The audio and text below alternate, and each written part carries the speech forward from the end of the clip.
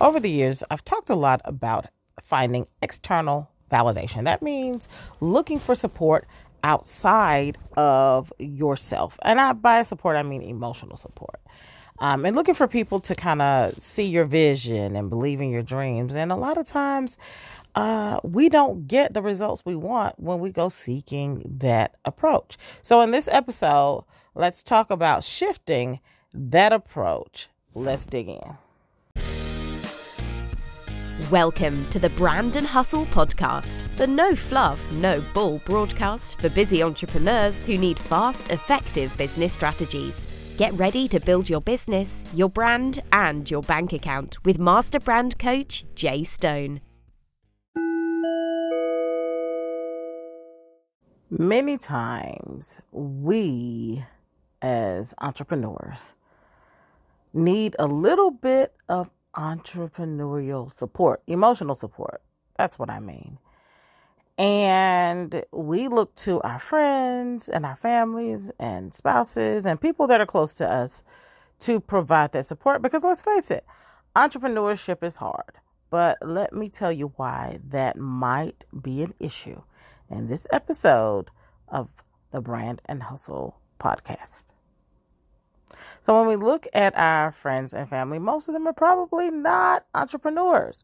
I mean, at least when you first start out, you have to build a relationship and build a circle of other entrepreneurs. But when you first start out, a lot of times you might not have that. And even if you've been in business for a while, you might not be surrounded by the right people. So you find yourself in a space where things are tough or things are hard or you didn't get the results you wanted or things didn't turn out exactly like you wanted when you wanted it to, and you need a little emotional support. And you'll find that a lot of people in your circle can't provide the level of support. And not just for the bad things, but even for the good things, right? Something great happens to you and you want to celebrate and they're kind of like, oh yeah, you get, kind of the slow clap, right?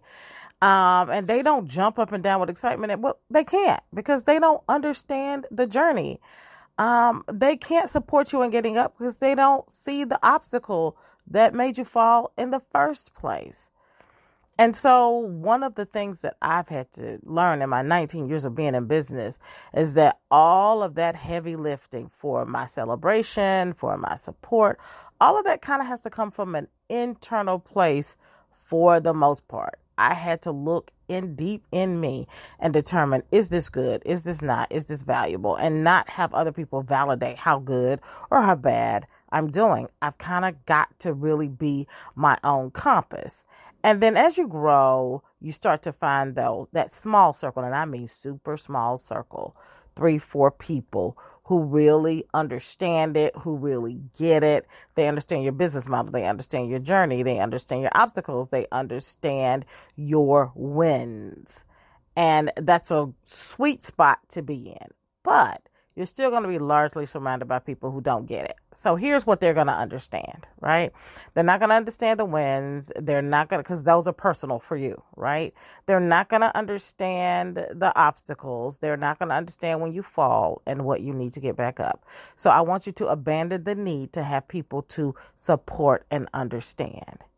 Here's what they're going to understand. They're going to understand your success when it starts to apply to them. And by that, I mean, when you start being able to write checks for other people's dreams, right? So I know I've had a few friends that have been able to retire their moms or buy their family a home or send their children to a different country for the summer or take them even.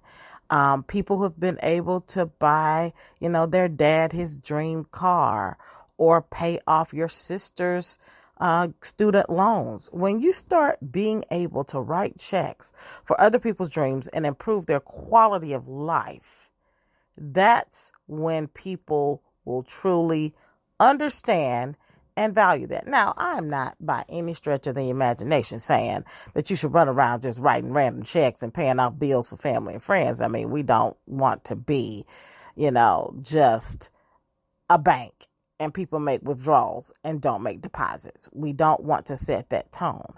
However, it feels great when you can do things like even set up a scholarship fund, right? And put in that scholarship fund. And like the gentleman, I can't think of his name right now, but he paid off all the student loan debt for the Morehouse graduates a couple years ago.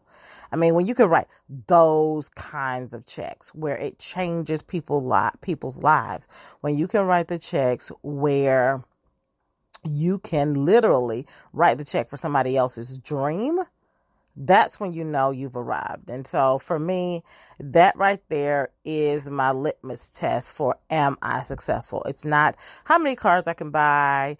It's not, what kind of house I live in and how many vacations I can do. Sure, that's all what this is about for me for quality of life. But I don't know that that's my litmus test for success. That's a litmus test, but mine is going to be when I can write checks for other people's dreams.